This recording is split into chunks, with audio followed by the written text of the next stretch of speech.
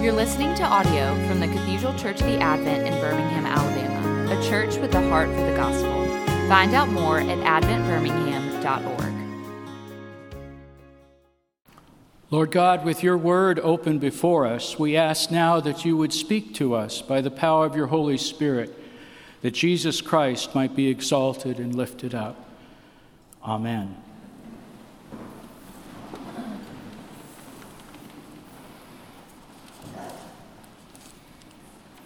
In the Gospel of Mark, we reach a turning point.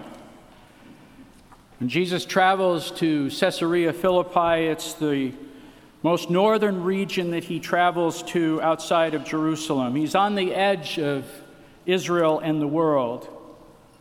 He poses questions to the disciples. Before he goes to Caesarea Philippi, he heals a blind man in Bethsaida. Bethsaida being about 25 miles from the region in Caesarea Philippi. And it wasn't until preparing for this sermon that I saw the connection between the miracle and the message, between his conversation with the disciples. And I think that connection was very much in the mind of Mark. Sometimes I feel sorry for us moderns living in the post-Enlightenment, late modern age, where every miracle is suspect. Like, you don't mean that really happened, do you? Well, I do mean, and I think the gospel means, that this really did happen. That Jesus encountered this blind man in this village, and he takes the blind man by the hand and leads him outside of the village. And then he spit on the man's eyes and he put his hands on him. And Jesus asked, "Do you see anything?" And he looked up and he said, "I see people. They look like trees walking around." And once more, Jesus put his hands on the man's eyes, and then his eyes were opened, and his sight was restored, and he saw everything clearly. I think it is a choice of worldviews. Do we live in an impersonal, materialistic age where we are the subject of random forces, that there is no personal creator God, there is no redeemer, there is no such thing as crucifixion and resurrection or incarnation? But if you do believe that you are in the image of God, if you do believe that God redeems, if you do believe in the power of the incarnate one who was crucified for our sins and raised in newness of life, if you do believe that, the miracles make great sense, don't they? There was a process in this healing. He's led outside of the village by hand, and then he's touched, and his eyesight is partially restored. He goes from blindness to imperfect sight to plain clear sight. And that's the process that the disciples will experience with Jesus in Caesarea Philippi. Because Jesus will lead them through a process of understanding. They will go from non-understanding to misunderstanding to understanding. And it begins with Jesus' question, "Who do people say that I am?" And I think it's a setup question in one sense, because he's going to compare and contrast. It's going to be followed up with, "Well, who do you say that I am?" The disciples' initial response to the first question is, some say you're John the Baptist or Elijah, one of the prophets. A highly complimentary response on the part of the people. But then Jesus asked, "But who do you say that I am?" In Matthew, Peter's response is fuller. "You are the Christ, the Son of the living God." And Jesus' response to Peter is, in the text, "Blessed are you, Simon, son of Jonah, because flesh and blood has not revealed this to you, but my Father in heaven." But here Mark, kind of typical of his tagline gospel, simply says that Peter you are the Messiah. And Jesus immediately warns them not to tell anybody. Just like with the blind man, he told him, don't go back in the village. Now, why? And I think this is why the lectionary reading includes James, and why we're told, don't be so eager to teach.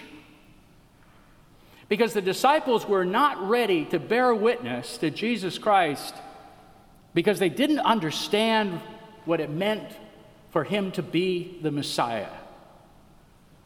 They had not drawn the connection between Isaiah's suffering servant and Jesus. They had not drawn the connection between Abel's sacrificial lamb and Jesus. They had not drawn the connection between Moses' Passover lamb and the Exodus and Jesus.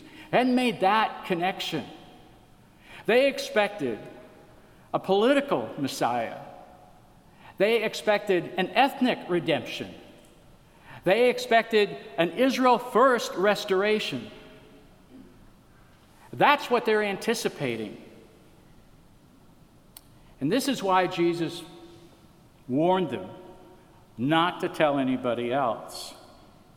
He then began to teach them that the Son of Man must suffer many things and be rejected by the elders, the chief priests, and the teachers of the law, and that he must be killed and after 3 days rise again. He spoke plainly about this. But this was a shock to them. This is not the kind of Messiah that they anticipated. Sidney Alstrom's book, The Undaunted Courage, describing the expedition of Lewis and Clark, has this one scene that resonates in my mind with this turning point. They had been traveling now up the Mississippi, across the Missouri. They've gotten to Lemmy Pass, which is on the border of Montana and Idaho. When they got over that ridge, they expected to see the Columbia River and an easy portage. All the maps put the Columbia River close to those headwaters of the Missouri, and that they only needed a short portage of their canoes to get there. They could canoe to the Pacific Ocean. But when Lewis climbed that pass and overlooked, and what did he see? But he saw the Rocky Mountains. He saw ridges and ranges of mountains, and they were snow-capped, and it was August. And he must, in that moment, have realized this is not going to be an easy journey. What they anticipated, and one historian called it the geography of hope, gave way to the geography of reality. There is a difference between admirers of Jesus and followers of Jesus. And in this passage, with the two questions, Jesus takes the disciples from admiration to discipleship, to what it meant to follow him. Peter didn't get it. He rebuked Jesus for talking this way. He saw it as antithetical to everything that the Messiah stood for. And Jesus rebukes him. Get behind me, Satan. You do not have in mind the concerns of God, but merely human concerns. And then Jesus calls the crowd to him, along with the disciples. And I find this just spatially and relationally interesting. One, we sort of thought that they were alone with Jesus, but there's a crowd to be called. And he says this, as it were, publicly, as if going on the record. He calls the crowd to him along with the disciples. Whoever wants to be my disciple must deny themselves and take up their cross and follow me. For whoever wants to save his life will lose it, but whoever loses his life for me and for the gospel will save it. And what does it mean for us personally and practically to take up a cross and to follow Jesus? does it not mean that we really do believe that we are image bearers of God? And that we see people not as the world sees, but we see people as God sees them. People for whom Christ died. This is a radical reorientation of how we see the other, how we see people. Does this not believe that this causes us to believe, if we're under this cross-bearing reality, that we really do need redemption? That the light has shined and the darkness has not overcome it. And this light is the light of Christ, who is the way, the truth, and the life. And no one comes to the Father but by him. And in a way, we bear the disgrace of that in a culture that would no longer accept that or receive that. And yet we also know within our heart and within our mind that there is a resonancy in the mind of all people, as secular as they may be, of this need. And that only God can convince. And we are invited to witness under that cross to this redemption. If we bear this cross, don't we also agree with Jesus' commands, with God's commandments? That they are as definite to us as biological laws, as the physics laws of gravity? That what is outlined in terms of God first and the rhythms of grace, that all of that is part of what it means to take up a cross and follow Jesus. When Paul said, I resolved to know nothing while I was with you except Jesus Christ and him crucified, when he said that to the church at Corinth, he proceeded then to take the cross and plant it in every issue confronting the church. Everything from sexual immorality to eating meat offered to idols, to worship form, to speaking in tongues, everything is then applied in some way to the fact that Christ has been crucified for us and has been made alive through the resurrection. So there's a two-pronged understanding of the cross here. One, we accept the doctrine of the cross, that Christ indeed died for us. We affirm that every time we take the bread, we drink the cup, that our lives depend upon that life-giving shed blood on our behalf to redeem us. But the second part of that prong is that we live into this reality, bearing witness to it. Some of you may have seen the article in the Wall Street Journal, I think it was yesterday, about Todd Beamer. Todd Beamer was a 32-year-old software salesman on Flight 93 that was destined by the hijackers on 9/11 to fly into the Capitol building.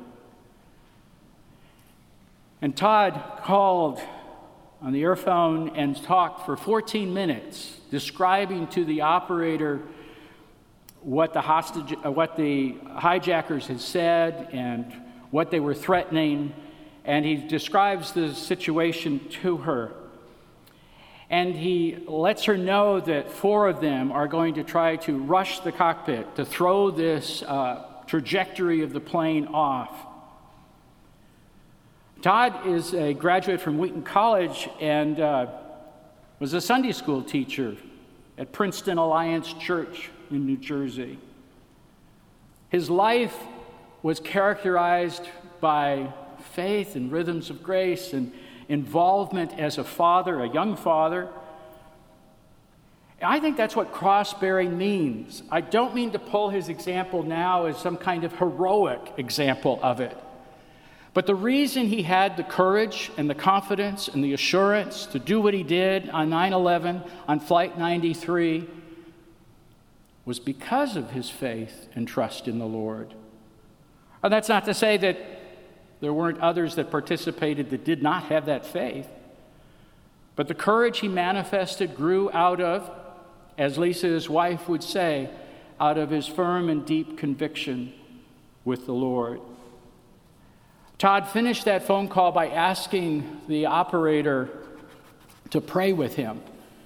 And they prayed the Lord's Prayer, and then he finished by praying Psalm 23. Even though I walk through the valley of the shadow of death, you are with me. Ordinary life marked by the cross.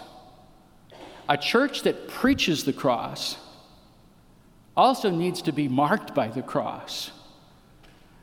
Lives that bend the knee and eat the bread and drink the cup are lives also that at work, at home, in all of life are characterized by bearing the cross of Jesus Christ and planting that cross in every relationship, every concern, every priority. May Jesus Christ be praised. Amen. You've been listening to audio from the Cathedral Church of the Advent. If you live in Birmingham or find yourself visiting, we hope you'll join us at one of our Sunday services. Find out more at adventbirmingham.org.